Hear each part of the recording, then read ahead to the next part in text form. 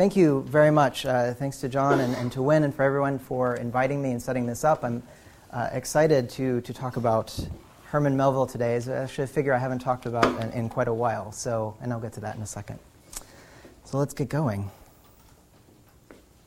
Hopefully those of you in the back can read. If you can't read this size, this is the size of most of these slides, so you might want to move forward. I wasn't expecting quite such a long room, but on the first page of Herman Melville's novel Redburn, his narrator, Wellingborough Redburn, love that name, notes that for months previous to his first voyage, he had been poring over old New York papers, delightedly perusing the long columns of ship advertisements, all of which possessed a strange romantic charm to me. Such romantic charms are cast by small and unassuming text such as this one: for Bremen, the coppered and copper-fastened brig Leda, having nearly completed her cargo, will sail for the above port on Tuesday, the 20th of May. For freight and passage, apply on board at Coenties Slip. Such text suggested volumes of thought to the narrator's young and inland imagination. In the paragraphs following this, he dissects each phrase of the advertisement, expounding on the ways that his imagination builds complex narratives from this terse, business-like prose. For instance, from the advertisement's final line, for freight and passage, apply on board, he expounds, think of going aboard a coppered and copper-fastened brig and taking passage to Bremen. And who could be going to Bremen? No one but foreigners, doubtless, men of dark complexions and jet-black whiskers who talked French. For a young and provincial Redburn, the newspaper connects him to wider worlds of commerce, travel, and mythology. It's a material and temporal object that instantiates both geography and a kind of literature, reality and imagination.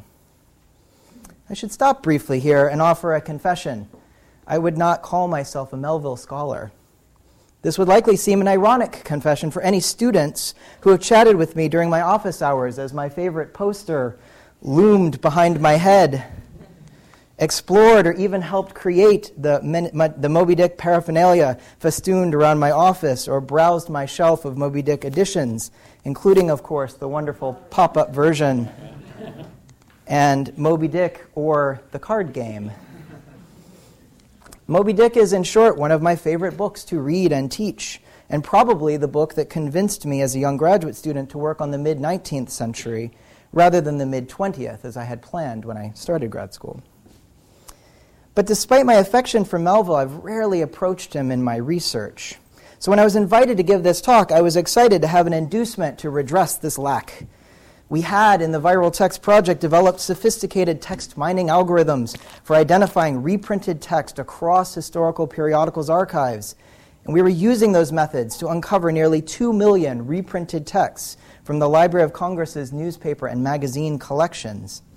These viral texts were prompting me to think in new ways about popular reading and writing during the period. And I was excited to place Melville within this milieu, to ask which of his texts spread the most widely, and to think through why. Short answer, this is probably the one that spread the most widely, but we'll qualify that really heavily in a second. The Lightning Rod Man. Everyone knows the Lightning Rod Man? Right. Probably not. Okay. All right. Many people in this room will know the Lightning Rod Man, but I suspect if we expanded a bit more broadly, they would not. Okay, so really briefly, I want to just talk about 19th century newspapers and the Viral Text Project, and then I'm going to sort of turn back towards the central ideas here. Many of you have probably spent time with 19th century newspapers, but if you haven't, it's worth noting that they don't look or act very much like modern newspapers. They're not like the New York Times of today, right? They do include things that we would recognize, news, right? This is a report of a speech. They do include things like op-ed pieces, right? These are, again, familiar. There are still those who would sell the birthright of our nation's glory for a mess of official pottage, right? So Think of Fox News, think of MSNBC, there you go, right? Okay. They also included an awful lot of very small tidbits of information. These are sort of tweet-sized bits of news from around the country. They included things, anecdotes. These are the kinds of things that today you would immediately go to Snopes and see if they were real or not. They sort of tread the line between fact and fiction. These are incredibly common in 19th century newspapers. They would also have included things that were ostensibly fiction, serialized novels, short stories, right? Entertainment. And they would have almost inevitably included poetry, right? Most 19th century newspapers would have printed poetry. The other thing to know about 19th century newspapers is the way that content spread. I realize this is quite small on this screen. But the way that newspapers were composed is that if I was an editor in a rural newspaper office, I would subscribe to other newspapers around the country, and I would pay, well, for a long time in the 19th century, I would pay no postage for those newspapers. Eventually, I would pay a modest amount of postage for those newspapers. And when they came in, I would comb through them, and I would clip out things that I thought my readers would be interested in, or things that were the right length to fit a gap in the page that I was putting together, right? I would also throw away things that I didn't think my readers would be all that interested in, right? But I would hand those to my compositors. They would set the type, right? And many 19th century newspapers are comprised primarily of content from other newspapers. They were more aggregators than producers of original content, and often they were created by very small staffs. So actually, scholars like Ellen Gruber-Garvey have sort of shown that this kind of aggregation is in fact what allowed newspapers to spread as rapidly as they did during the 19th century, because you did not have to produce the whole thing, right? The challenge with accessing reprinting, right? Initially, the challenge is this, right? If I want to trace the way that a particular story has moved around the country, then I have to read all of the newspapers and index them, right? And the fact is that there are not really extensive indexes of newspapers because there's just so darn many of them. I mean, it's a problem of quantity. Once we get to the digitized archive, we can do things like search, right? But actually, search is not even ideal for getting at this problem of reprinting because you can't do this, right? Search only allows you to find more of the things you already know you're looking for, right? So if I know that a particular story was reprinted, then I can search for key phrases from it and I can find more copies, right? But it doesn't allow me to get at the things that were widely reprinted that we don't know about anymore, right? What we really wanted to do in viral text was to be able to know, without having a sort of a base text a priori, that and that and that are actually the same thing. Right? And so this was a problem that I took to David Smith, who's a colleague in our computer science department. And for him, it was a very interesting computational problem. Can we identify patterns of reprinting across this archive without a kind of base text? So we're just trying to find the duplicates, right? And I had the additional benefit of the OCR, the actual text data, being really, really messy, right? And this is actually pretty clean. I tried to find the Lightning Rod Man, and I was actually a little upset because most of the reprints of the Lightning Rod Man, the OCR was not terrible, not as bad as it usually is. But you can see, right? What grand irregular tubund thought I, standing on my hurl stone, right?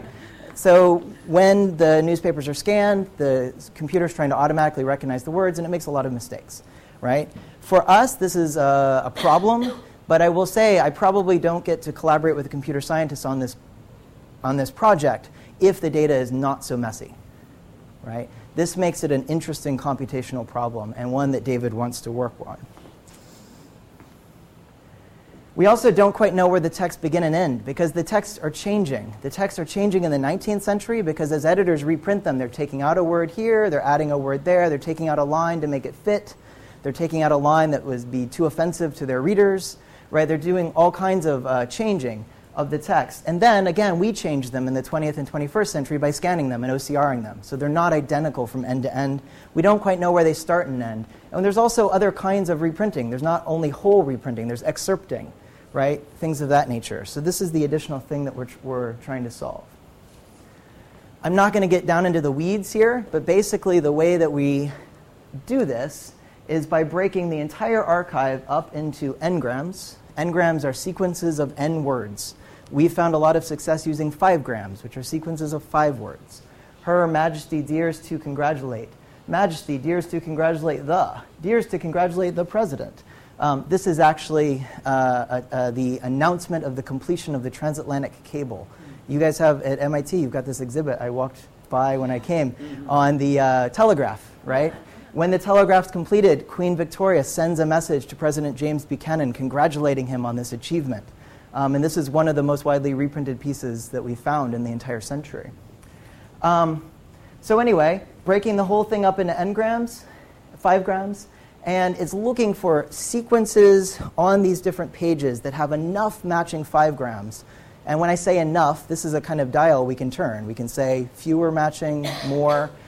And when it sees that they have enough, it spits it out as a possible match, right? I think these two texts are the same on this newspaper page and this newspaper page. Then you've got a big list of all these individual pairs that might be the same. And then the next step is that it goes back through those and tries to put them all together into groups. I think these 35 are all the same. I think these 40, I think these 240 are all the same text. And what we end up with are clusters of text, and you can see that they are not the same from end to end, but basically they share enough internal similarities that the algorithm is able to recognize that they are the same thing, right? There are plenty of false positives, which we can talk about later if folks want to, and ways that we try to sort of work through that. And here's just and this is 4 out of, this is a much larger cluster, but I can't show you the whole thing. It's enormous. This is a story by the temperance writer T.S. Arthur, who was a very popular temperance writer at the time. I'm not going to get into it too much today, but one of the things that I've been doing is trying to take this reprinting data and use it to get a sense of influence among newspapers during the 19th century. So using shared text to try and see which newspapers were printing the things that the most other newspapers were reprinting, and what kinds of connections we might be able to infer among different newspapers based on how often they share reprints with one another. Right? That 2 newspapers happen to reprint one thing in common tells us almost nothing, but if they happen to reprint 10,000 things in common, this is a connection that's worth exploring, right? It's worth digging into a bit more. But I'm not going to talk about this today. I just had to find a way to work this graphic in, basically. That's all it really is. I'll zoom around a little bit. If you want to talk about Nashville, I'm fascinated by Nashville right now, but we'll get to that later. All right. This is what the data actually looks like, right? Okay. So, what does such a project teach us about the 19th century, or about the methods through which we approach the 19th century? As an opening gambit, I want to suggest that our accounts of reprinting thus far, and replication more broadly, in literary criticism have been hampered by the scale of our textual address and by critical frameworks that we have inherited, whether consciously or unconsciously, enthusiastically or reluctantly, from traditional bibliography and critical editing. Faced with the messy and circuitous scene of a newspaper text reprinting, we tend to mark editors' additions and subtractions as errata or paratext, but not parts of the text proper. John Bryant's idea of the fluid text provides a useful push against these tendencies and has been very influential to our work on viral texts, which is attempting to grapple with even slipperier, I shouldn't have written that word, slipperier, assemblages of text, excerpt, and even parody. Often parodies of works will get bundled into the cluster of works because it shares enough internal similarity that the algorithm sees it as the same. We call these assemblages clusters, pointing to the replicative core that makes them identifiable as the same thing. They must share enough words in a similar enough order to be identified as matching. But for the algorithm to work, it also has to account for frequent and substantial differences among these matched texts. This unstructured bottom-up approach to the newspaper has proven remarkably generative, leading for me to a more capacious understanding of what Americans were reading and writing during the period. I find myself mostly thinking and writing about travel accounts, squibs, scientific reports, religious exhortations, temperance narratives, self-help columns, trivia, recipes, and even, to borrow a modern internet term, listicles. If you think BuzzFeed invented the listicle, you haven't spent enough time with 19th century newspapers because they're everywhere. All of which juxtaposed with poems, stories, and news on the page of the 19th century paper.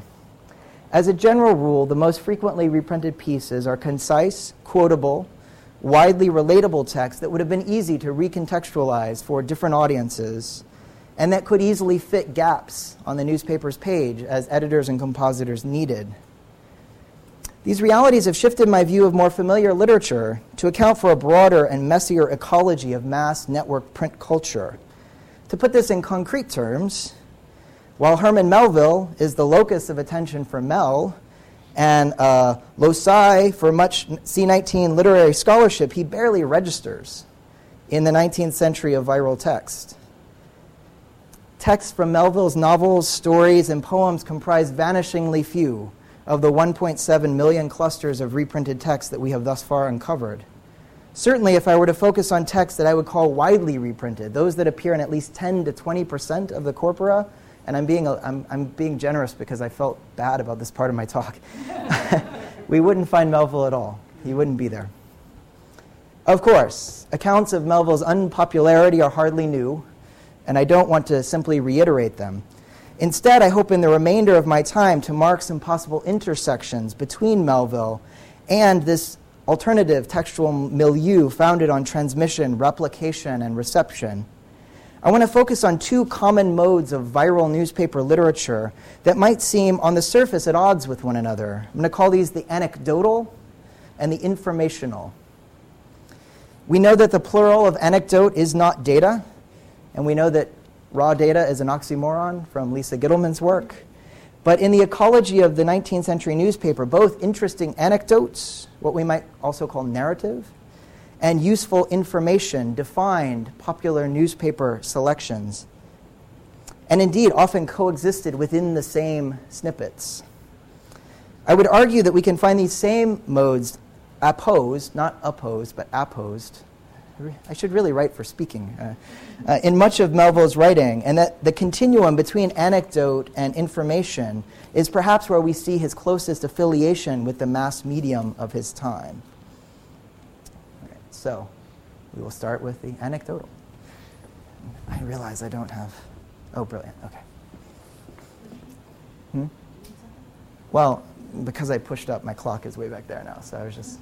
It's fine. I'm good. I'll check. All right, so the anecdotal pervades a host of newspaper genres, but I want to exemplify it in this talk with the fugitive poem. This is a genre that Abby Mullen and I, Abby is a history PhD student who's an RA on the project, have been thinking and writing about lately, so it's very much on my mind right now. And this section of the talk, you should consider this work both mine and Abby's, because we've really composed this together. It's part of a paper, basically. Yeah, all right. So to start us thinking about these fugitive verses, consider the Burlington Free Press's introduction to what they call a charming little fugitive somnambulist wandering about the newspaper world. Or the Coconino Sun's, one of the joys of doing this work is all of these great newspaper names. The Coconino Sun's declaration that the popular poem, There Is No Death, was, quote, a fugitive poem that many authors claim.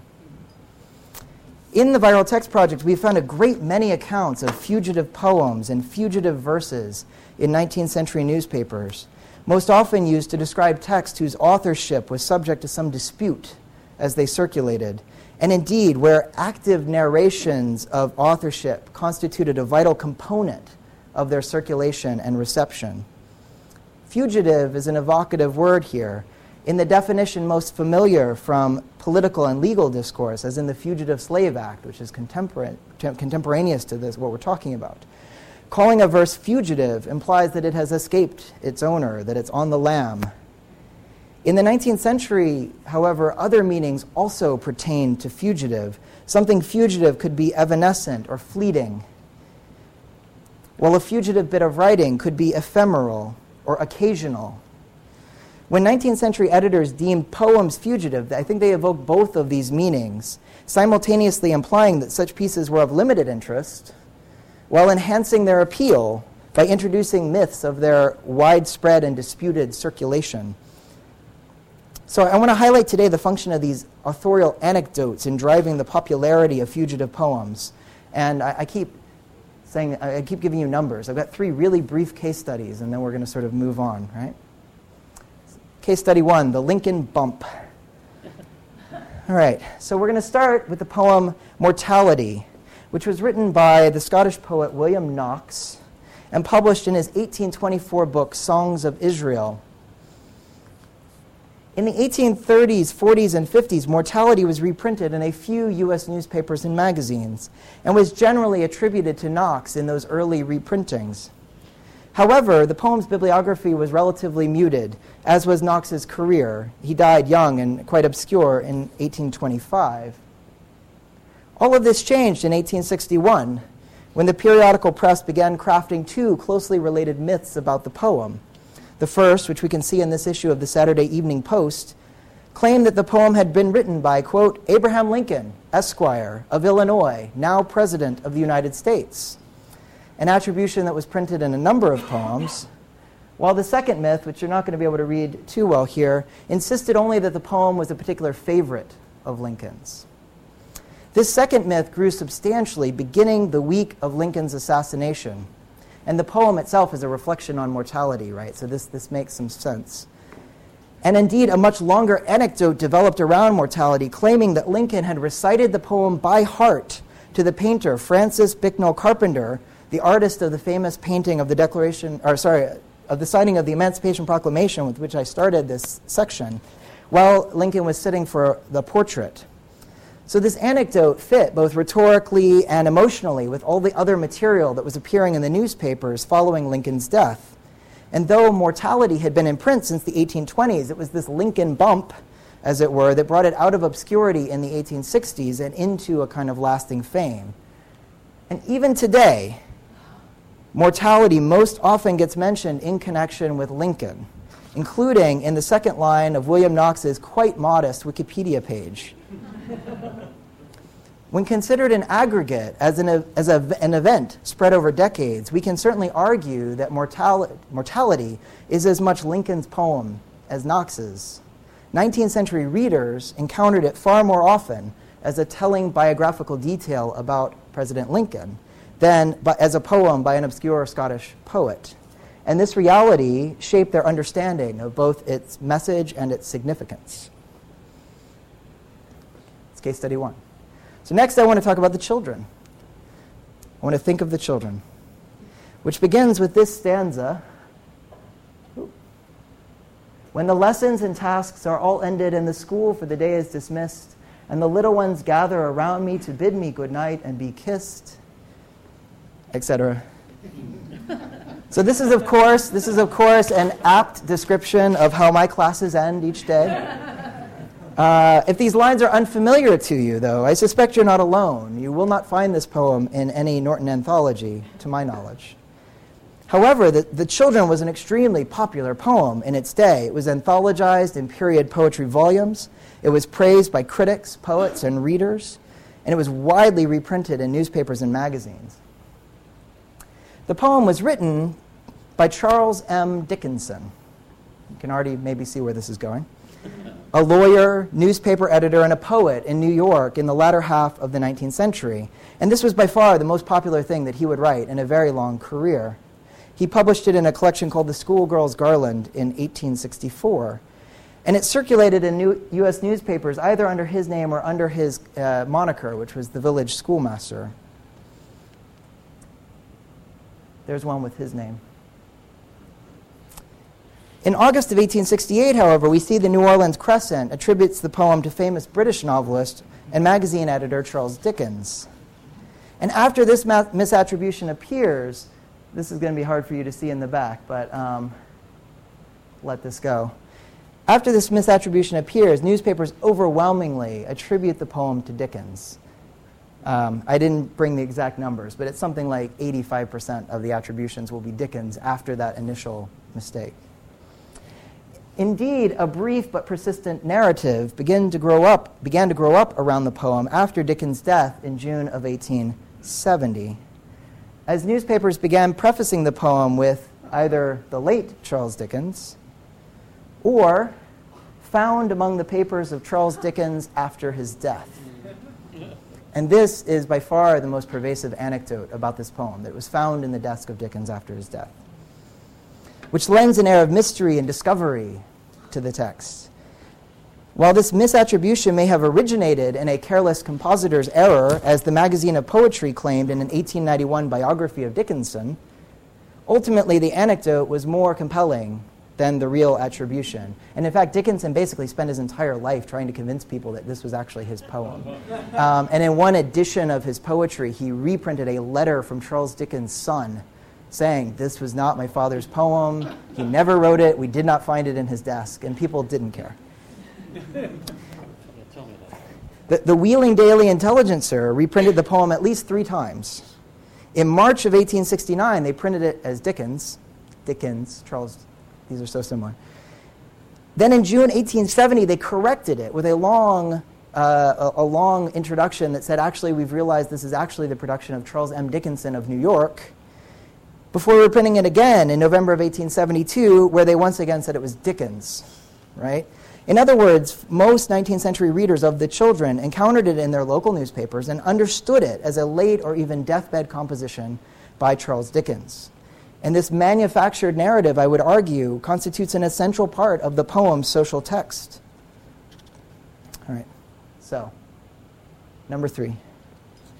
The textual situation of this last one is the messiest of the 3. This poem is most often titled Beautiful Snow, though the first reprinting that we have identified calls it Once I Was Pure.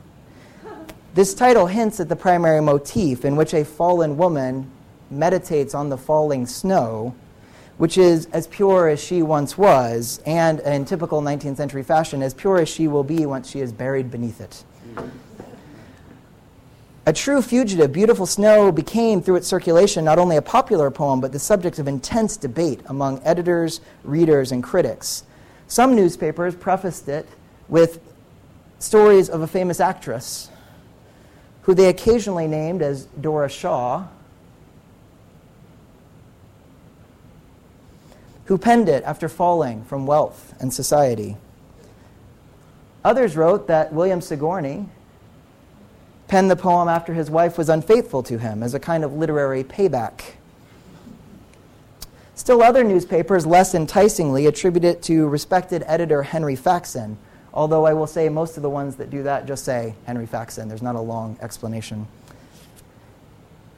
Few newspapers printed the poem alone. It was printed with increasingly lengthy introductions that both staked claims of the text's authorship and defended those claims against other claims. And I will say that what's interesting here is there's a clear idea not only that editors are disputing this, but that the readers are aware of the dispute, because editors are talking back to their readers in these introductions saying, many of you have told us that it was this actress, but actually it was Henry Faxon or whoever.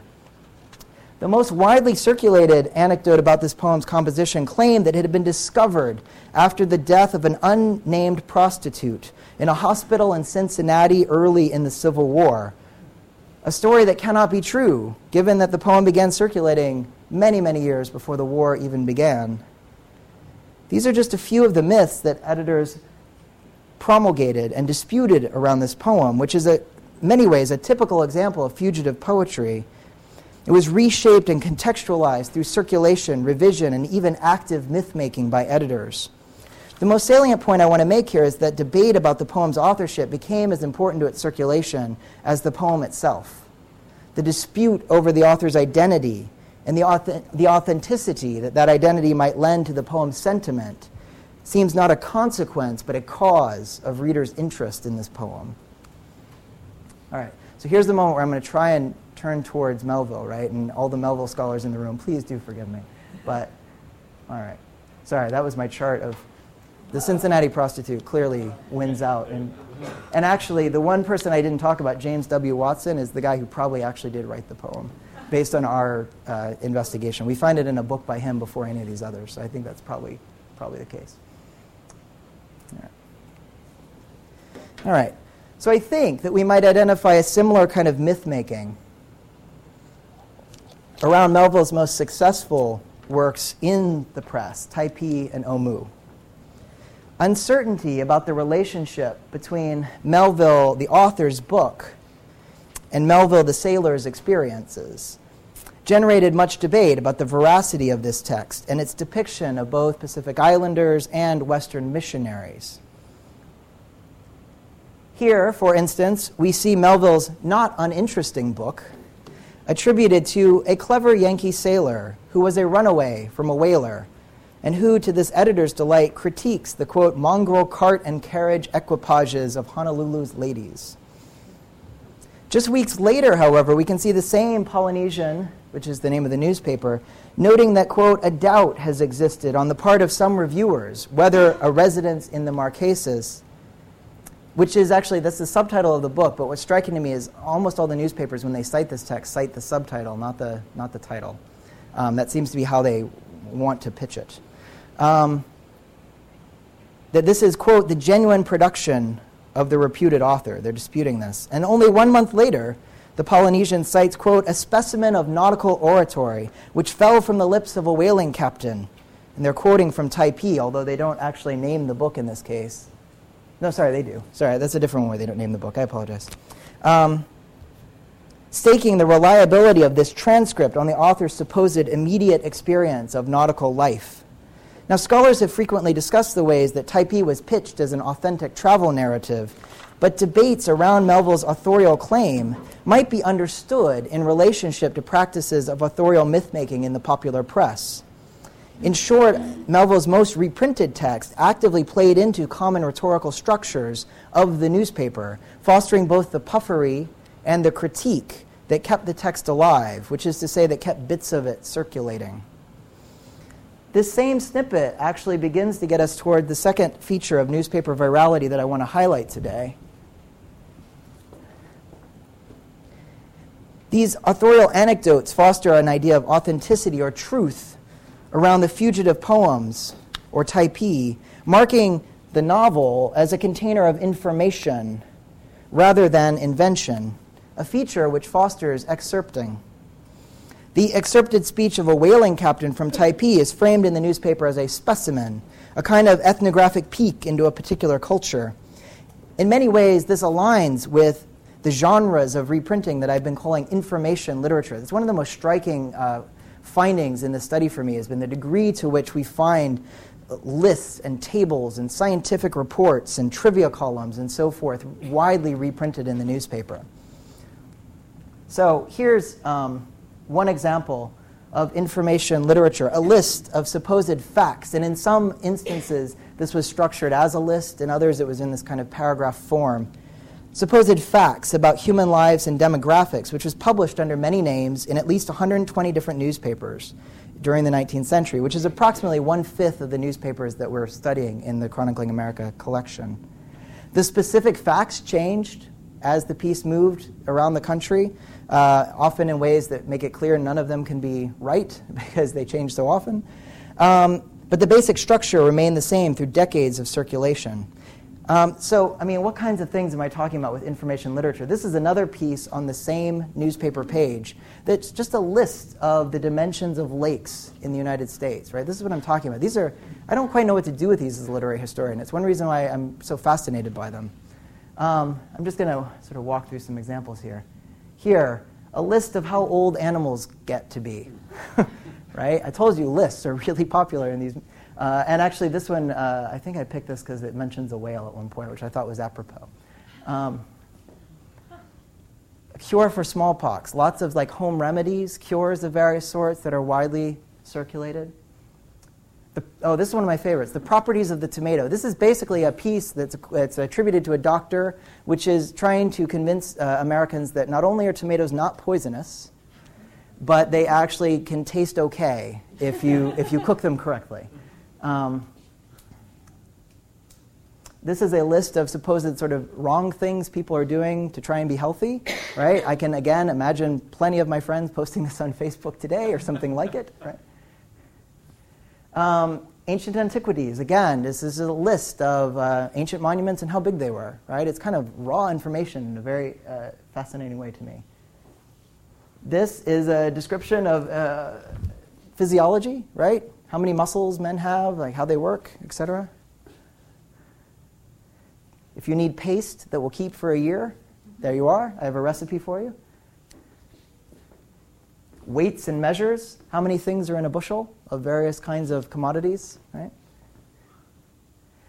This says the philosophy of rain, but it's using philosophy in a kind of old-fashioned sense. This is really like, how does it rain? It's a scientific description of how rain happens, basically. Okay. So I know that we're getting... Yeah. We have till 7. Well, I don't want to keep you here for that long. But maybe more plenty of discussion. Sure. Don't feel... Okay. Well, I'm moving toward the end, but I'm trying to pace myself. Okay. So depending on exactly how one categorizes particular texts, this kind of stuff, information literature, comprises somewhere between 20 and 25% of the most frequently reprinted pieces in our study. The popularity of such snippets no doubt stems in part from their malleability. A squib of interesting statistics requires little to no context and could help a compositor fill a small gap on the page. And certainly such pieces were, to some extent, filler. Right? I don't want to diminish that. But as an entire explanation, I find this too tidy. For one, I think that such a reading misses the value that period editors placed on savvy selection, as you can see in comments such as these. Perhaps more, though, I think these pieces also instantiate the newspaper's emerging role as an information broker in 19th century America. We might think of the newspaper's information literature as a kind of serialized and communally authored compendium of useful knowledge, drawing from and contributing to related genres of the book, such as the journal or the encyclopedia, which are not new to the 19th century, but are newly widely available. Right? They're increasingly markers of middle-class life. We might indeed think of the newspaper's information literature... Oh, I'm repeating myself there. I don't want to do that again. All right. In fact, we see the newspaper stake such claims explicitly in pieces such as this, in which supposedly Judge Longstreet, although this becomes Daniel Webster in a few tellings, it's no longer Judge Longstreet, just to return to what we were talking about before,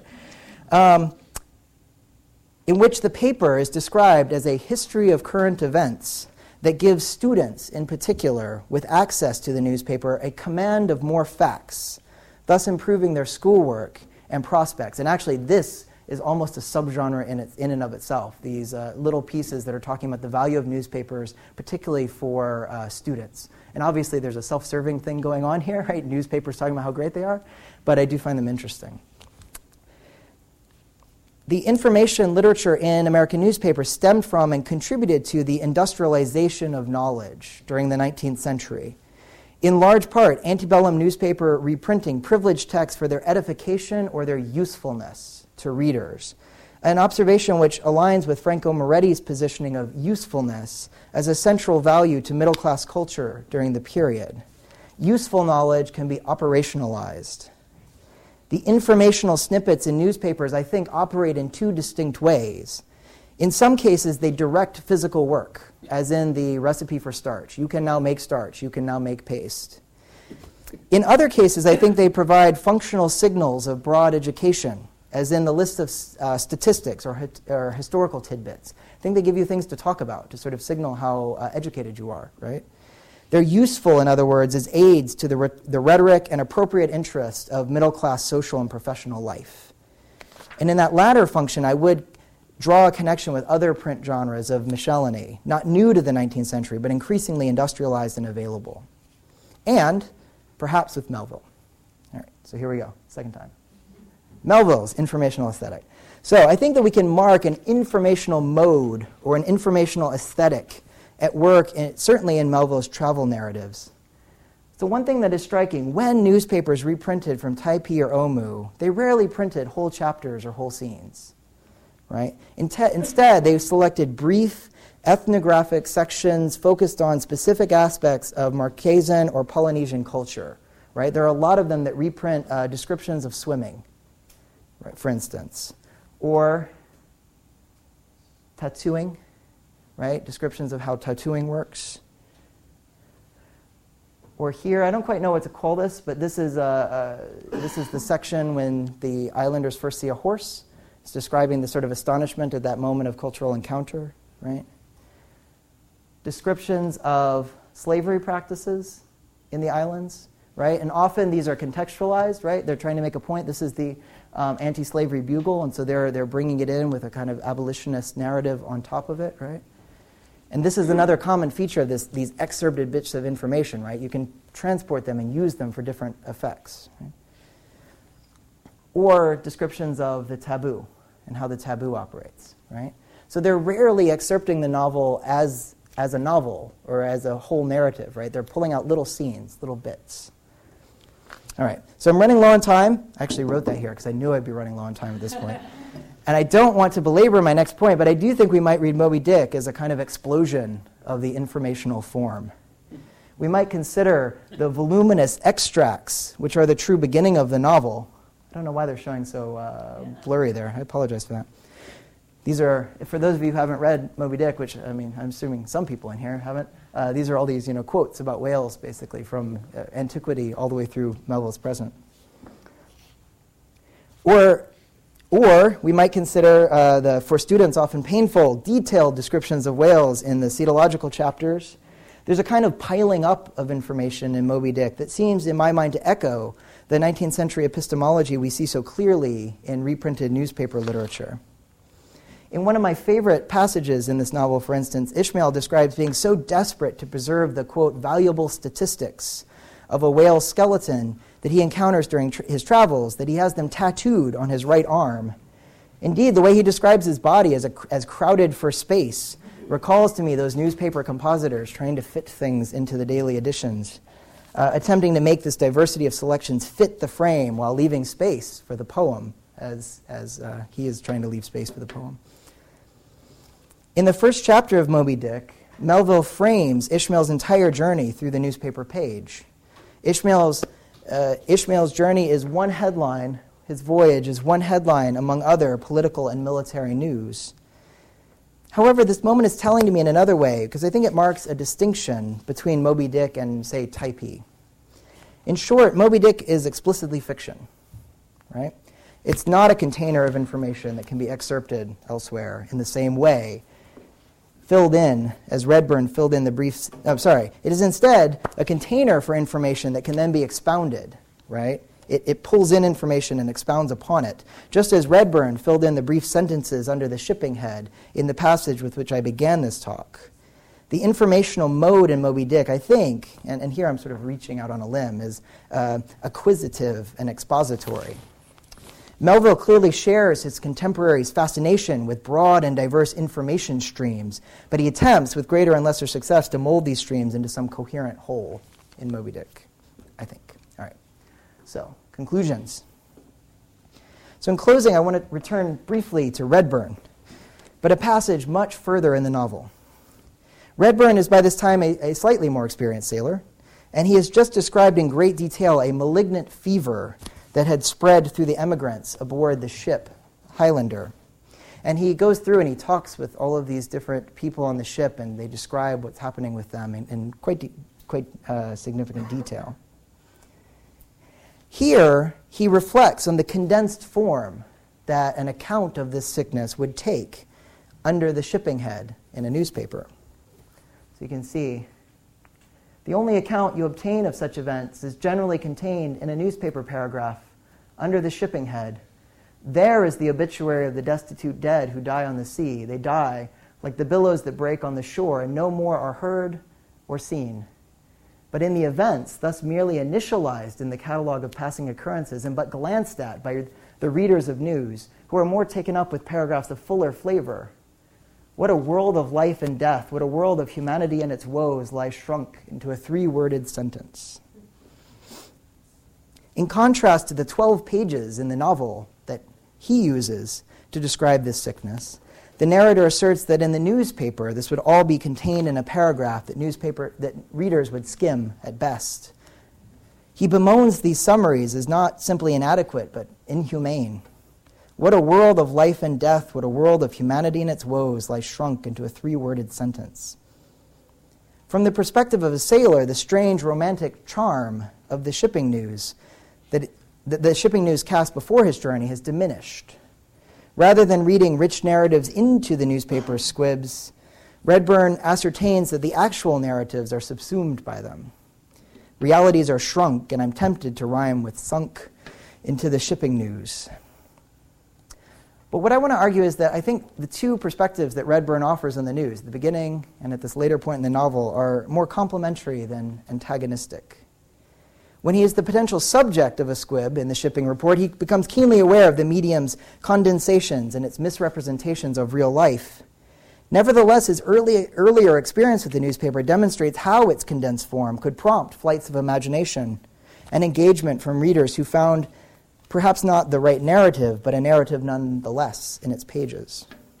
For the younger Redburn, it is not a single newspaper snippet that ultimately operates so powerfully on his mind. It is the iterative effect of poring over tens or even hundreds of such notices in a day. So, in many ways, I think we can take these two stances as instructive for thinking about digital methodologies. This is my weird meta turn at the end. I apologize. The Melville Electronic Library resonates more, it seems, with Redburn's later take. Mel exemplifies the ways that digital tools can facilitate deep engagement with very specific corpora, allowing scholars to edit, encode, annotate, collate, and map text at minute levels of specificity, bringing readers rich digital editions of work by particular authors or groups, such as Melville.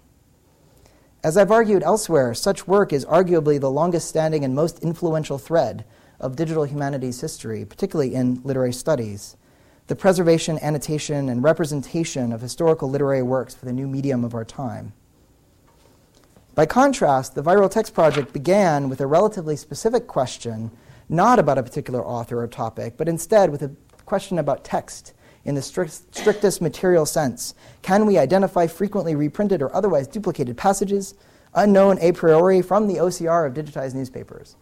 I like stating it that way because it sounds so terrible that way. But here, I think we echo Redburn's excited poring over the shipping news in search of interesting narratives that he can extract. I call our work in Viral Text exploratory because our inquiry itself focuses on patterns of words in strings, a framework which does not foreclose results by author, genre, or type of duplication. Approaching the archive not in search of particular text, authors, or keywords, but instead in search of textual patterns can open bibliographic inquiry to such surprising and even counterintuitive notions. Indeed, I would argue that uncovering such broad textual phenomenon is one of the unique potentials of the digitized archive. If 19th century circulation and reprinting were technologies of aggregation and enmeshed social relationships, we can now disambiguate and analyze them, albeit always partially and provisionally, through technologies like text mining and visualization. But the patterns and models of textuality revealed through computational means return us to the archive with new questions about reprinted texts, their circulation, and the wider systems of print culture. I mean, that's giving a talk like this, right? The whole point is that we then have to zoom in. We have to actually look at what we're finding, right? It's exploratory in that way. So I think it is both the expansive view across millions of periodical pages and the deep dive into particular textual depths that will provide the fullest possible picture of the 19th century's fast-changing print culture.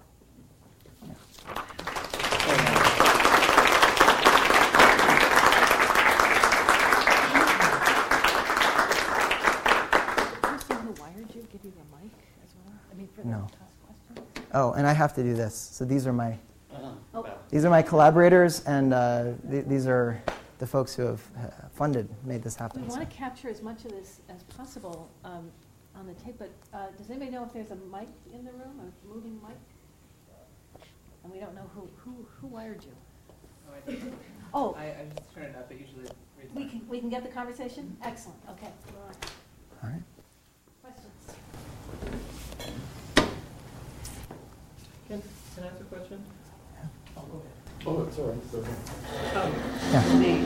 The source for all of these is Chronicling America. Is that the one you've used primarily for Library of Congress? That's the one we've used primarily to this point. So we've used Chronicling America, and then that was our sort of test bed. And since then, we've been working to bring in new corpora because, it wasn't part of the talk today, but, there are whole states that have nothing in Chronicling America, there are lots of gaps in the coverage. There will always be gaps, but we are trying to redress them as best we can. We've also, more recently, we've brought in the Making of America journals and magazines, which is why actually a few of those magazines might have appeared here. I think Scientific American was at least one of the examples here. Scientific American, I think I'm going to do a whole project on Scientific American at some point, because of all the magazines, it seems to be the one most closely aligned with the newspapers. It reprints both from and is reprinted from more often than any of the other magazines thus far that we've looked at. Anyway, so we've done Making of America, Chronicling America. We've just signed a deal to work with the American Periodical Series data. It took about 3 years to get a commercial company to agree to let us work with their data, and I don't know that we're going to have much success with anyone else, but I'm happy that we're going to be able to work with that data soon. And then my ACLS fellowship that I'm on next year is primarily centered around gathering more corpora, both from the United States, but also from Australia and the UK and Europe. And we've got some interest from the Europeana group about using the European newspapers there, and then the British Library, their newspapers and things like that. So we're always looking for more corpora, but yes, we started with Chronicling America, and that's what we've worked with the most so far. How far back? Chronicling America really starts in the 1830s, but I should pull it up. We actually have a chart of their holdings over time, and basically, later in the 19th century you get, the more holdings they have and the more sort of thorough they are. When they release new batches, they tend to sort of push back more and more, but it roughly starts in the 1830s. The bulk of the collection really gets going in the late 1840s, 1850s. But again, you go to the 1870s and it's like exponentially larger in terms of how many newspapers are there. Mm-hmm. That was my question, what papers are in your database and what years, which you've already addressed. And I'm curious whether you've done anything with Accessible Archives, which has African American papers, and then what's involved financially or otherwise to get into something like that. So we've had conversations with all of the major commercial vendors. And the frustrating thing for me has been that none of them will just say no. By which I mean, we have these sort of weird circular conversations in which they say, that's a really interesting project. We'd love to see you use our data. Let's have a meeting in 3 months. And then we have a meeting, and then there's something. Anyway, I don't want to complain too much publicly on stage, but it's been an interesting process. The only group that we have thus far made significant headway with is the American Periodical Series data, which again, we've finally both signed on the dotted line, and Northeastern had to give them a chunk of money for what they call data preparation, although at what preparation they have to do, I don't know, because I think the data is the data. But I'll be curious to see. Accessible Archives is one that we would love to work with. We haven't had any success sort of advancing that conversation. But for just the reason that you say. I mean, there are some abolitionist papers in Chronicling America. There are not many African American papers in Chronicling America. It's a segment of the newspaper that we haven't done much with at all. How about something like Anti-Slavery Bugle, which is in that big Ohio database, which I think you don't need to pay to get access in it? Is that whole kind of Ohio database, is that part of the Chronicle that you were using or related to that? I just swallowed this badly, sorry. Yeah, so I had a text from the Anti-Slavery Bugle. And it was from Philadelphia or somewhere in Pennsylvania and not Salem, too, maybe earlier than I'm aware of. So the Chronicling America project is not a national project. It's a federation of state-level projects. Okay. And so most of those state digitization projects, like the Ohio one, the California one, what happens is that they digitize, they put it into their state repository, and then it gets sucked into Chronicling America. So all of those Ohio newspapers are in Chronicling America. A paper that I've actually been working on, that I'm working on for a conference this summer, I'm attempting to do what I'm referring to as a descriptive bibliography of a single digitized newspaper. And so what that has involved is getting as much information as I can from the sort of web interface about when was this digitized, when was it contributed to Chronicling America, et cetera. And then trying to trace back, and I've learned that there is an archival TIFF of every newspaper in Chronicling America that you cannot access through the web, but that exists at the Library of Congress, that if you get it, if you download it, has a lot of metadata that's not available through the web interface. For instance, it tells you what reel it was scanned from. It tells you what machine was used to do the scanning. It tells you what software was used to do the OCR recognition. So I'm going really deep and nerdy on this thing, like really trying to figure out, like, where does it come from? Because I think we haven't actually developed good methods for talking about that yet. A few things I can say. Everything that's on Chronicling America was microfilmed first. There's nothing on here where they actually opened a scanner and put something on a scanner bed and scanned it. Part of that was economics. They were trying to do as much as they could with the money they had, and so it was easy to sort of use the microfilm. But that's a sort of material fact of the archive that shapes what the collection looks like. Something I've been very interested in sort of learning. So basically, what's in Chronicling America is based not on the scholarly priorities of the 1990s or early 2000s, but based on the scholarly priorities of the 1940s and 50s. Because it's what they microfilmed. It then becomes what's digitized, right? You mentioned before that all of this is American thus far, but you're interested in branching it out, at least into a transatlantic context. Yeah. Do you know what the state of newspapers in Great Britain are that have been digitized? Are they comparable to what you just described? Yeah. I mean, I see it, I guess one of the publications I'm most familiar with is probably The Living Age. Yeah. It seems like every other thing is taken from the British publication. Yeah, I mean, that was, not that was surprising, but that's certainly one of the motivations for doing this transatlantic work, is that so much is being reprinted from British newspapers. I mean, I'm an Americanist, so I'm also really interested to see what the commerce in the other direction looks like. Bob Nicholson has done some interesting work on American jokes circulating in Victorian newspapers, so it's clear that there are some things that are crossing in that direction as well. I've seen some of the data from the British Library's newspapers, and it looks an awful lot like the data in Chronicling America. And I think, honestly, that the structures by which these things were digitized were quite similar. One difference that you get with some of these collections is that for their region, they can be more comprehensive. So one of the other collections we're hoping to bring in here is the Trove newspapers from Australia. And the interesting thing about Trove is it's sort of all the newspapers from Australia in the 19th century. I mean, it has very few holes by contrast to the American data. Now, obviously, it's a smaller, not smaller. At the time, there are fewer newspapers being printed there, so it's a smaller sample set. But I don't know. I think that could be interesting to compare a very patchy corpus to a relatively complete corpus and see what kinds of differences that exposes. Yeah. Oh, sorry. One other thing I should say is that the UK seems to have mostly done its digitization through corporate partners. Like the British Library newspapers we can get through this partnership that we put together, but that will be another corporate partnership because I think it was either Gale or Redex that did the digitization. Australia, by contrast, is completely open access. But, thinking about holes here, like there are no Massachusetts newspapers in Chronicling America. Fortunately, Massachusetts doesn't matter to the 19th century. It's virtually... Yeah, but I mean, the reason is that the major archives in Massachusetts have worked with companies to, they're in corporate databases for the most part. The American Antiquarian Society, all of their newspapers were with EBSCO. Right?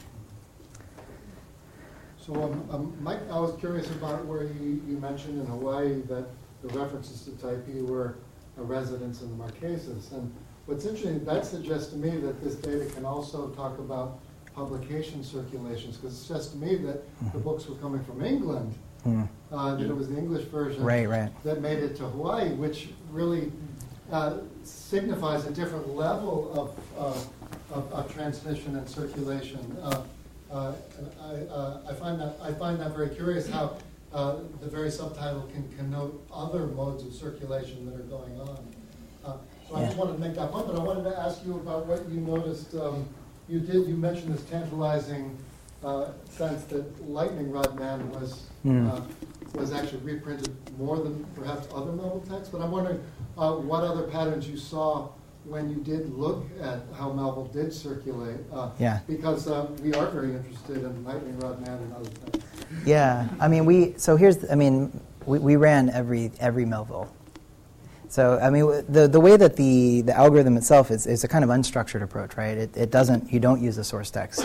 But because inevitably when I talk to people about this, what they want to know is, well, what about this one text that I'm interested in, right? And that's interesting to me, actually, because I've been sort of adopting this very, like, let's run the thing and see what's there. Like, what was reprinted? It's a kind of reverse approach.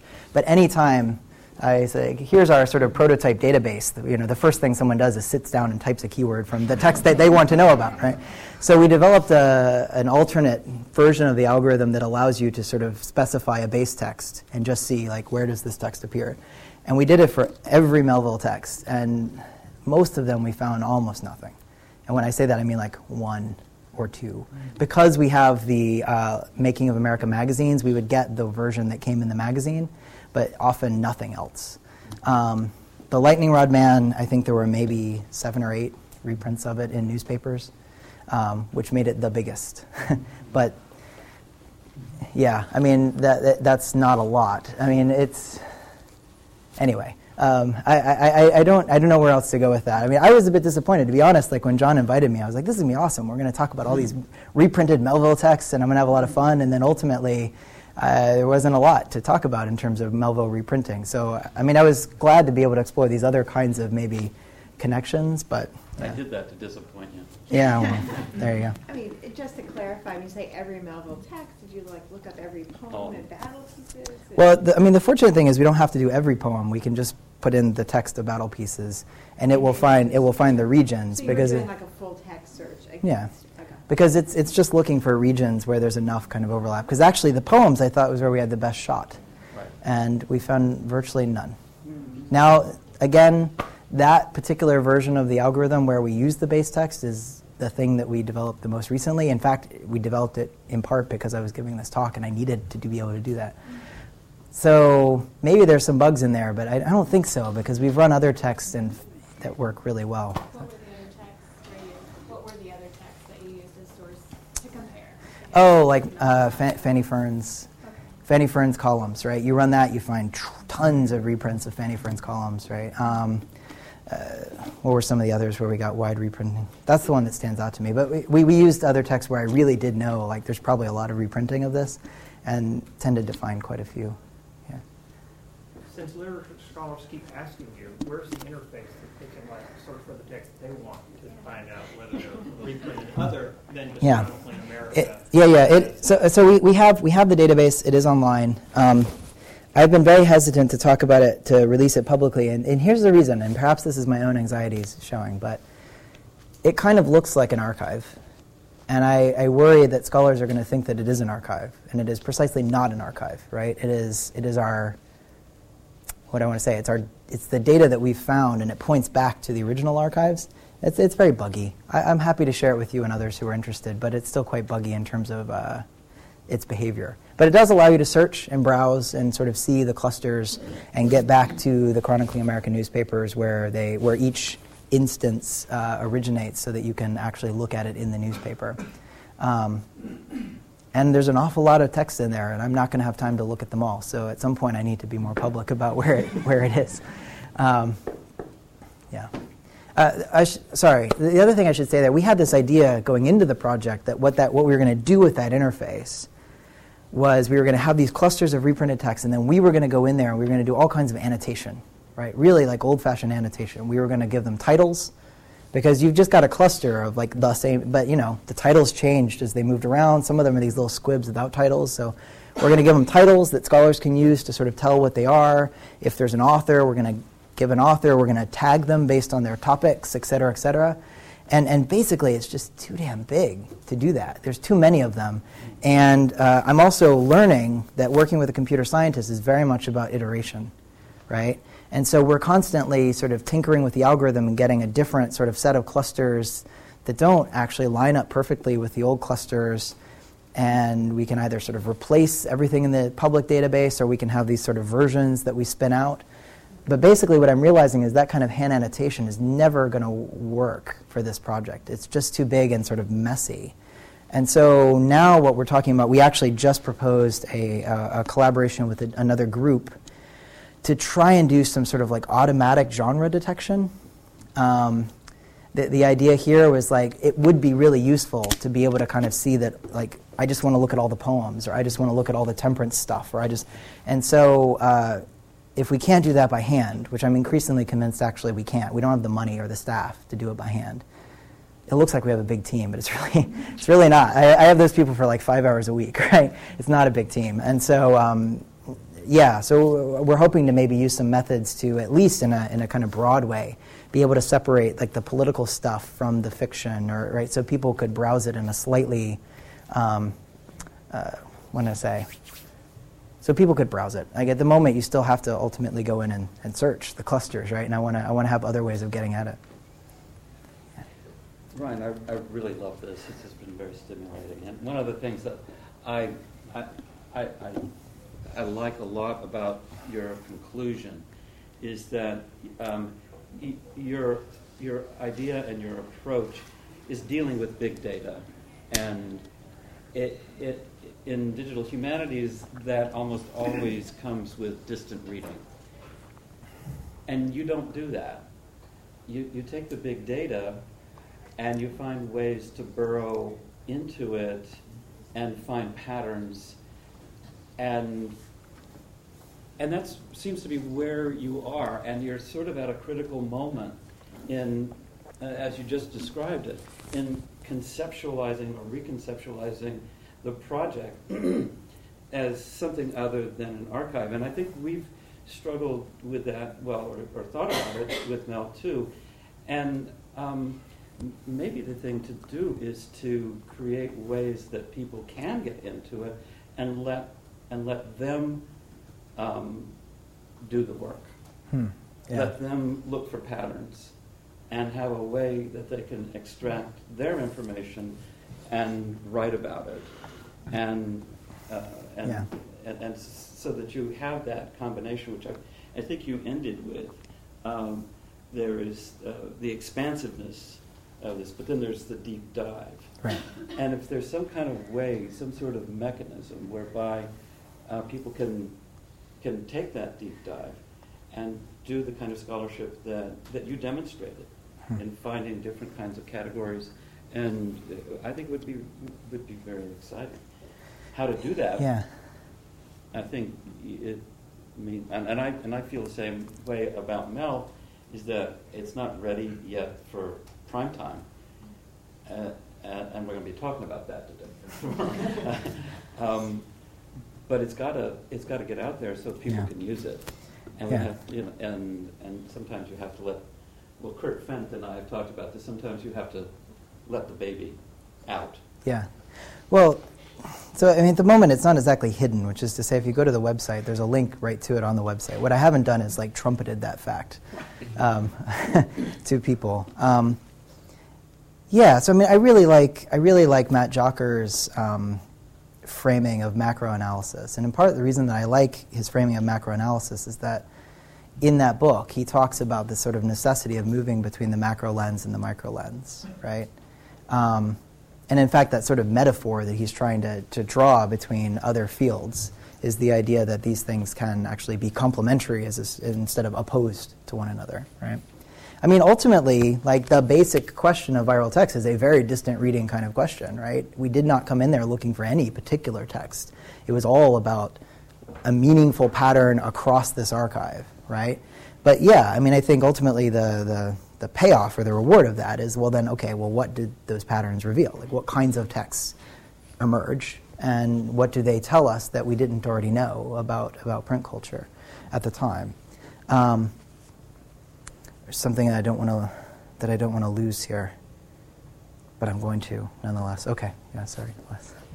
In the research you've done so far, have you been able to, can you talk a little bit to particular networks of newspapers that you've identified that are very simpatico with each other, that do a lot of, I'm thinking back to stuff, I know right, originally you were kind of interested in the religious press a little bit. Yeah. So anything you can say about particular clusters you've seen that tend to really do a lot of sharing of resources? Yeah, I'm gonna.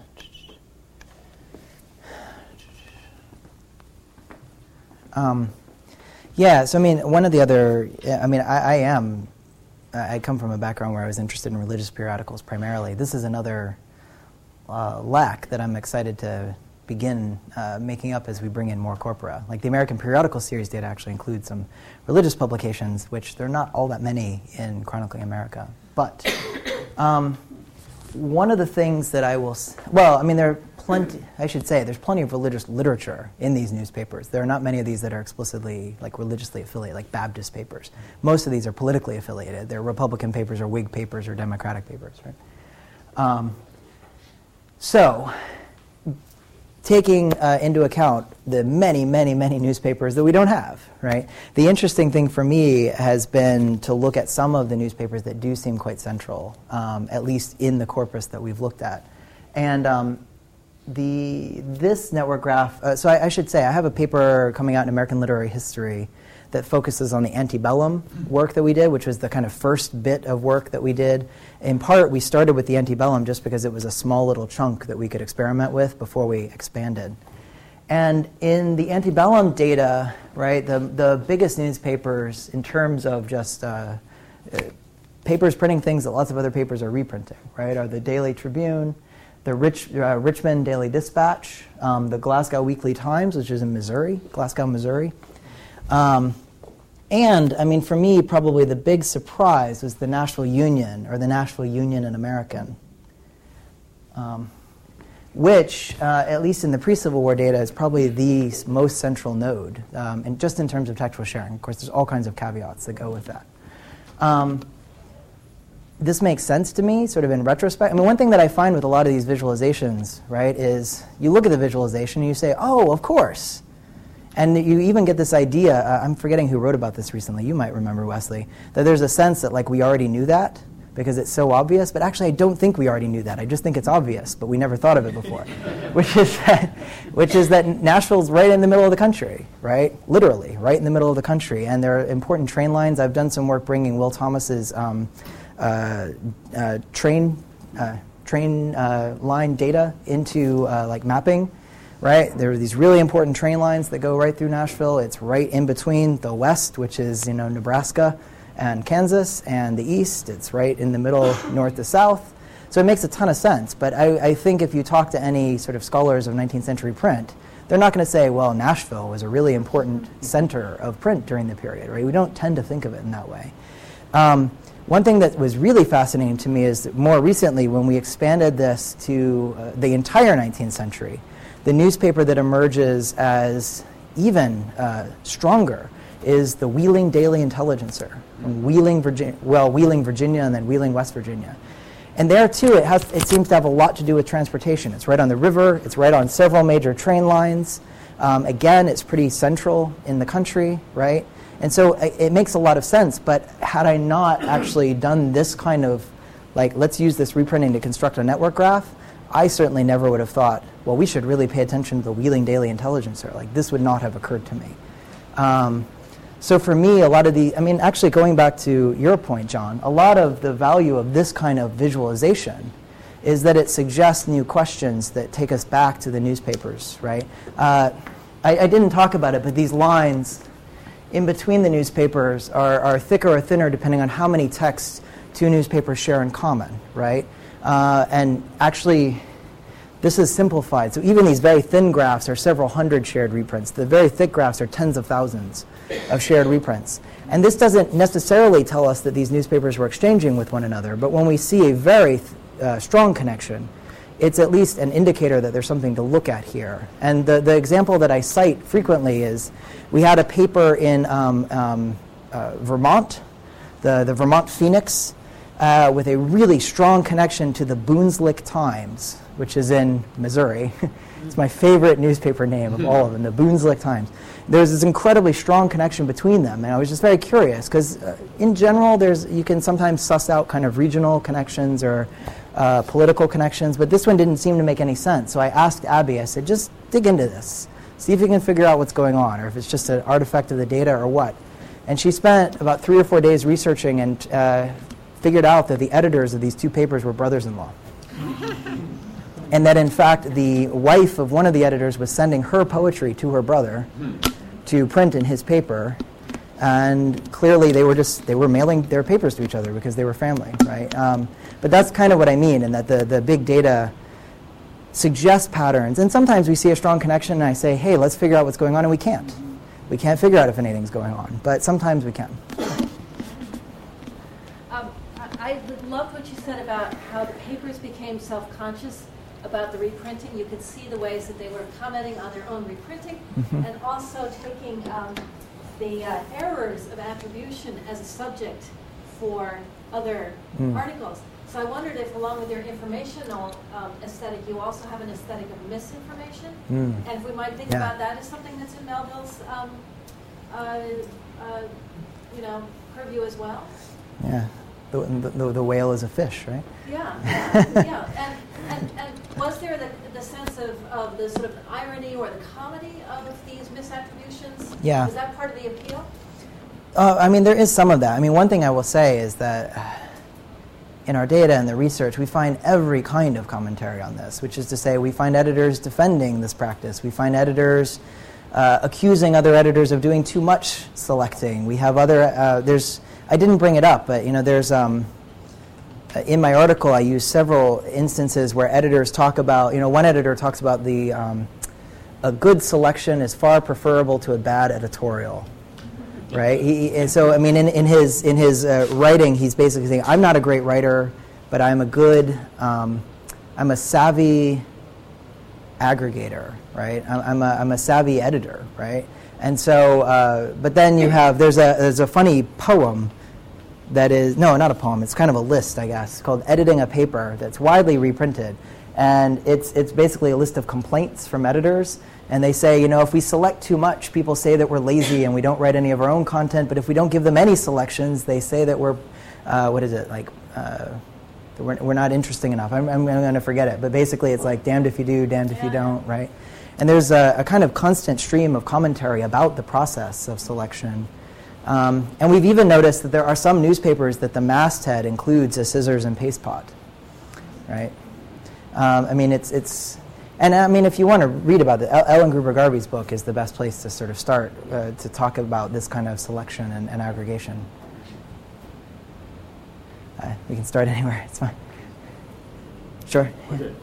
Well, I'm wondering about gaps. I mean, I'm thinking of Merton Seals' book on Melville reading and the incredible work he did to get hundreds of books that we know Melville wrote. But, it also seems as if his wife gave away a lot of books when he died that have disappeared. We don't know they exist. And because he did such a great job, there's a tendency to feel that if it's not in Seals, he didn't own it. So, and I think this database has the same problem without the Massachusetts, with all the stuff you don't have access to. So how do you warn your readers to take what you can from this, but realize there are a lot of other things that you're not touching and that have to be left open in a way?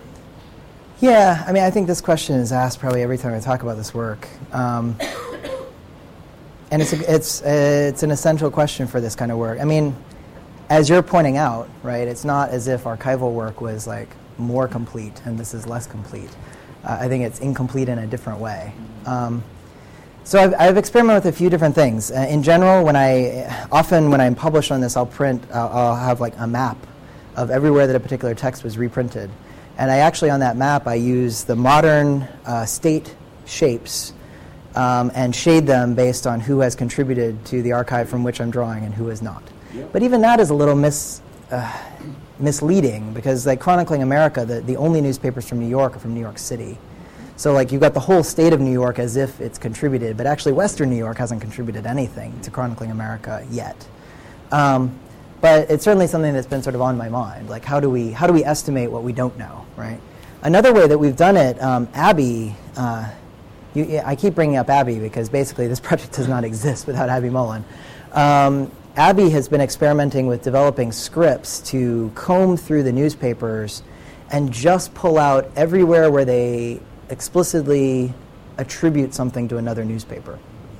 And you can do this pretty well because there are, well, I'll qualify that in a moment, because there are these kind of rhetorical structures by which they do this from the Intelligencer, right? Now, the other thing, though, that this project has revealed is I suspect that they actually attribute maybe a third at best of the times that they reprint, because there's a ton of reprinted content with no attribution whatsoever. But one of the reasons why I asked Abby to do this was so that we could say, okay, can we estimate how much of the newspaper was reprinted? And then how many of those reprints have we actually identified, right?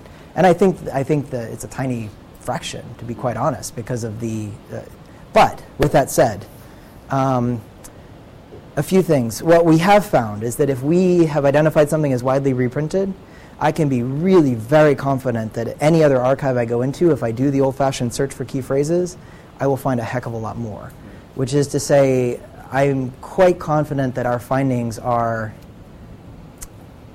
strong signals of broader popularity. And this is really like, we've just done like, okay, we have 120 reprints of this. Go to American Periodical Series, go to Redex's America's Historical Newspapers, go to these others and search. And it has never happened that we have something widely reprinted and we search and we find no more, right? We always find a lot more, in fact. So there are different ways of doing that, but I mean, I think this is the central problem of any historical research, right? We're always working with what we have and painfully aware of all the things we do not have. I was wondering if you've given any thought or developed any strategies for dealing with reprinting that also involves translation, such as where you might have continental materials or even, say, Pennsylvania German periodicals or German-American periodicals in St. Louis or Spanish periodicals in the Southwest. Have you worked with that at all? So, that is in many ways the precise subject that I proposed under this ACLS fellowship that I'll be on next year.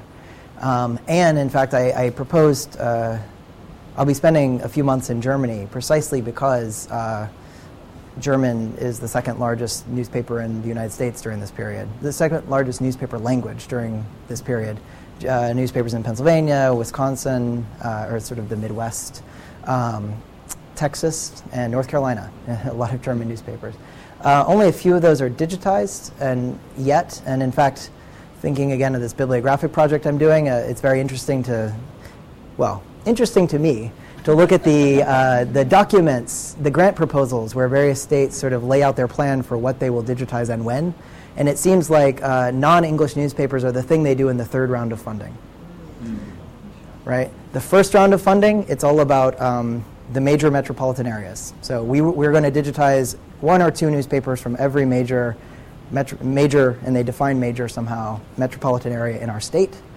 The second round of funding is we will digitize newspapers from counties where we have not digitized newspapers yet. So it's about filling in some holes from the first round of funding. And then the third round of funding, and only a few states have made it to the third round of funding. The third round of funding is we are going to digitize newspapers from underrepresented language communities, underrepresented ethnic groups, et cetera, right? So Pennsylvania has gotten to round 3. Who else? Louisiana has gotten to round 3, and these are where we have some non-English newspapers. So anyway, what I'm going to be doing next year is I'm going to be getting newspapers from Australia, the UK, and Germany. And the German ones are what I'm particularly interested in. And actually, again, working with a computer scientist, it's all about thinking about iteration, right? He does not want to just do the same thing on more corpora, because that's no longer publishable for him, right? We need a new problem. And one of the really interesting new problems for him is, can we detect reprinted text across languages? His training is in computational linguistics, right? It does seem true that our reprint detection algorithm works quite well in other languages. There's a scholar who works on medieval Islamic texts who's been using it to find quotations from other scholars within medieval Islamic texts. And we have run it on some small corpora of German newspapers, and it's clear that it can work with German and the really terrible OCR of German text because of the black letter font. The OCR in German text is even worse than the American text. So anyway, this is what I'll be doing next year. That's what I'll be focused on. Yeah. What do you not do? You've had your hand up a lot. This is sort of to come back to Melville, especially when you were describing the practices of newspaper editors. and how they always have the scissor in hand. Yeah. You know, I keep thinking that that's not all that different than Melville's compositional method in many ways. Yeah. And you know, in addition to the scissors, he also had his penny encyclopedia and would make, you know, free and active use of these sources, Yeah. weave them into his prose however he could. Is there any way to apply the technology that you've been using sort of in the opposite direction, so that you could try and figure out what portions of any given work were derived from other sources, popular or otherwise? Yeah, that's precisely what this scholar has been doing with these Islamic manuscripts, is trying to figure out who they're quoting from and how often. So yes, I mean, that's a kind of obvious application that we could explore at some point, would be to really try and suss out. Now, of course, this is all going to be based on whether we have the source text also in the corpora, right? Because it's got to have them to find the duplication. And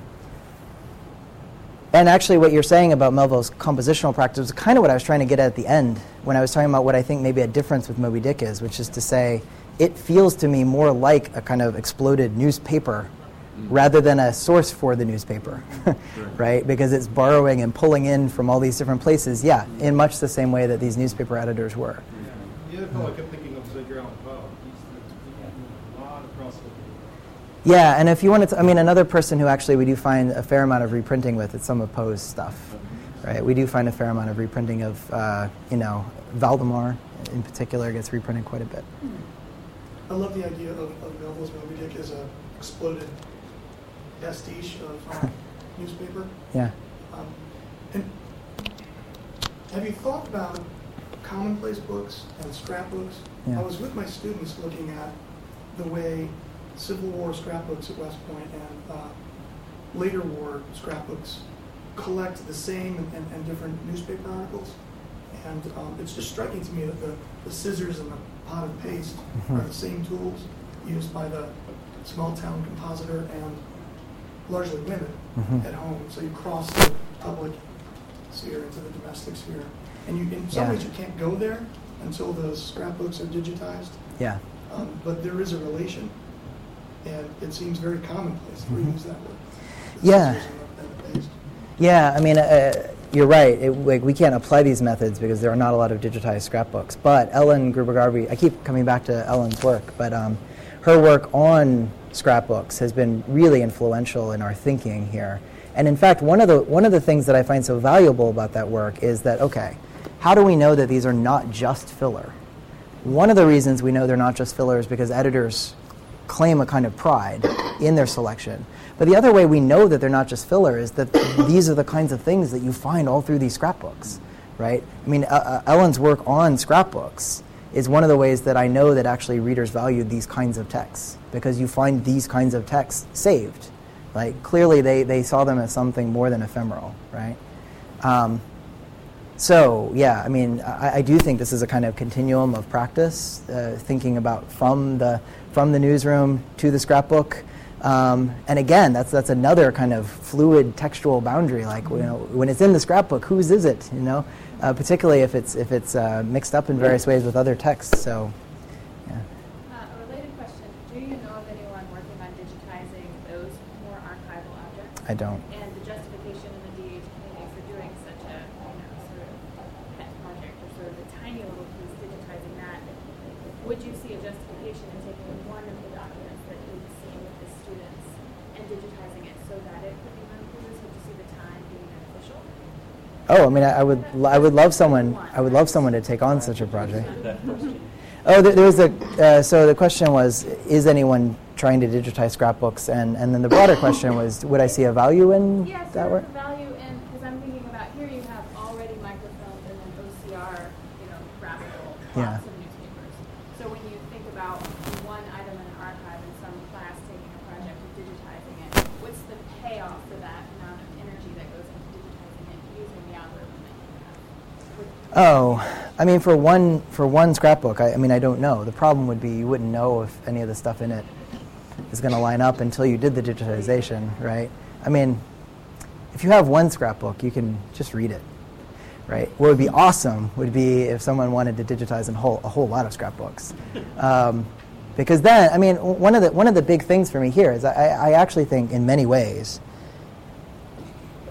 what do I want to say? Like the affordances of the digitized newspaper or scrapbook is not just a kind of transparent window into the artifact. And I actually think that we've done ourselves a disservice by primarily thinking of the digitized artifact as just a surrogate. And it's a terrible surrogate. Like if you want it to be a surrogate, then you're doing a disservice to the thing, right? It's not going to have the physical. I mean, we know these things. We know that it doesn't smell right, or whatever you want to say, right? But it actually is true that it has affordances. It can have affordances that the physical artifact doesn't. And so, like my hobby horse lately is that we really need to be thinking about these digitized things as new additions. Thinking bibliographically about them. They're not just the same as the thing that was digitized. They're a new thing. They have new limitations. They have new affordances, right? And for me, primarily, those new affordances have to do with these sorts of patterns, right? But I actually think that we need to, well, we is too big. I don't know that many people have yet really figured out what kinds of patterns would be salient, right? Reprinting is a kind of, I mean, in some ways, it's low-hanging fruit, right? It's a very clear textual pattern that the computer can find a lot more easily than a person can, right?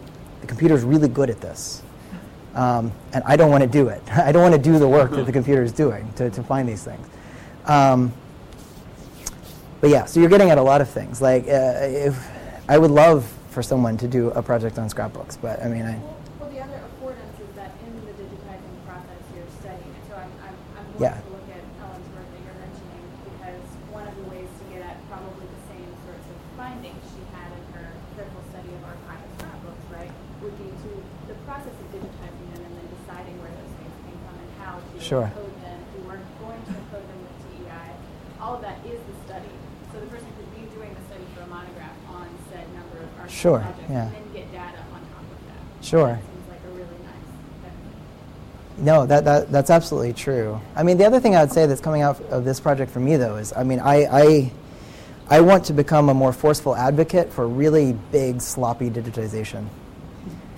Like, there's a real value in that kind of close, I mean, you know, Julia Flanders, one of my great friend and colleague, and that kind of close annotation is wonderful for certain kinds of study. But actually, like, one of the things I don't think we're doing enough of is just getting text digital to do this kind of pattern recognition. And I see these not as competing things, as separate activities that allow you to do different kinds of things. And so, like this paper that I keep talking about that I'm giving this summer is like in defense of bad OCR. Because actually, like, there are patterns one can find with really bad OCR. And I think when we sort of insist on perfection for every kind of text, we're missing an opportunity. We're missing an awful lot of reprints because of bad OCR, but we're finding more than we would have found without some OCR, right? You mentioned that textual reprinting is low-hanging fruit because it's actually a text matching search.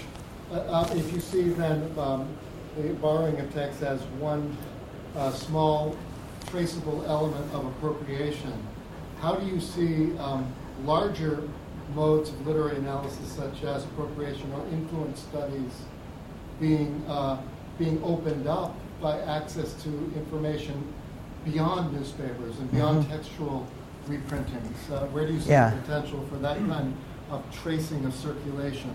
Yeah, I mean, I think that comes back to the question that was asked before, right, about being able to trace influence computationally, which I think there's a huge open field there, right? Which some of the methods we develop could be refined toward, right? That's not what they're intended for now, although it's one of the ways in which we say we could do this in the future. I mean, I don't know. Actually, I think there's just a ton of low-hanging fruit, right? I think the problem is that we're not actually terribly good. I'm still not terribly good at conceptualizing questions that are appropriate to the computer and would be revelatory in that way, right? I feel like I'm still learning. And actually, I mean, like a lot of the stuff you go online, like, you know, charting a word over time, it's cool for about a second. Right, and then it's like, and then you realize like all of the cultural context that's missing, and the ways in which it's highly, you know, right. There's got to be more we can do. There is more we can do, but I think it's going to take thinking together. I mean, that's why groups like this are so good, right? Because people maybe can be thinking together about these questions.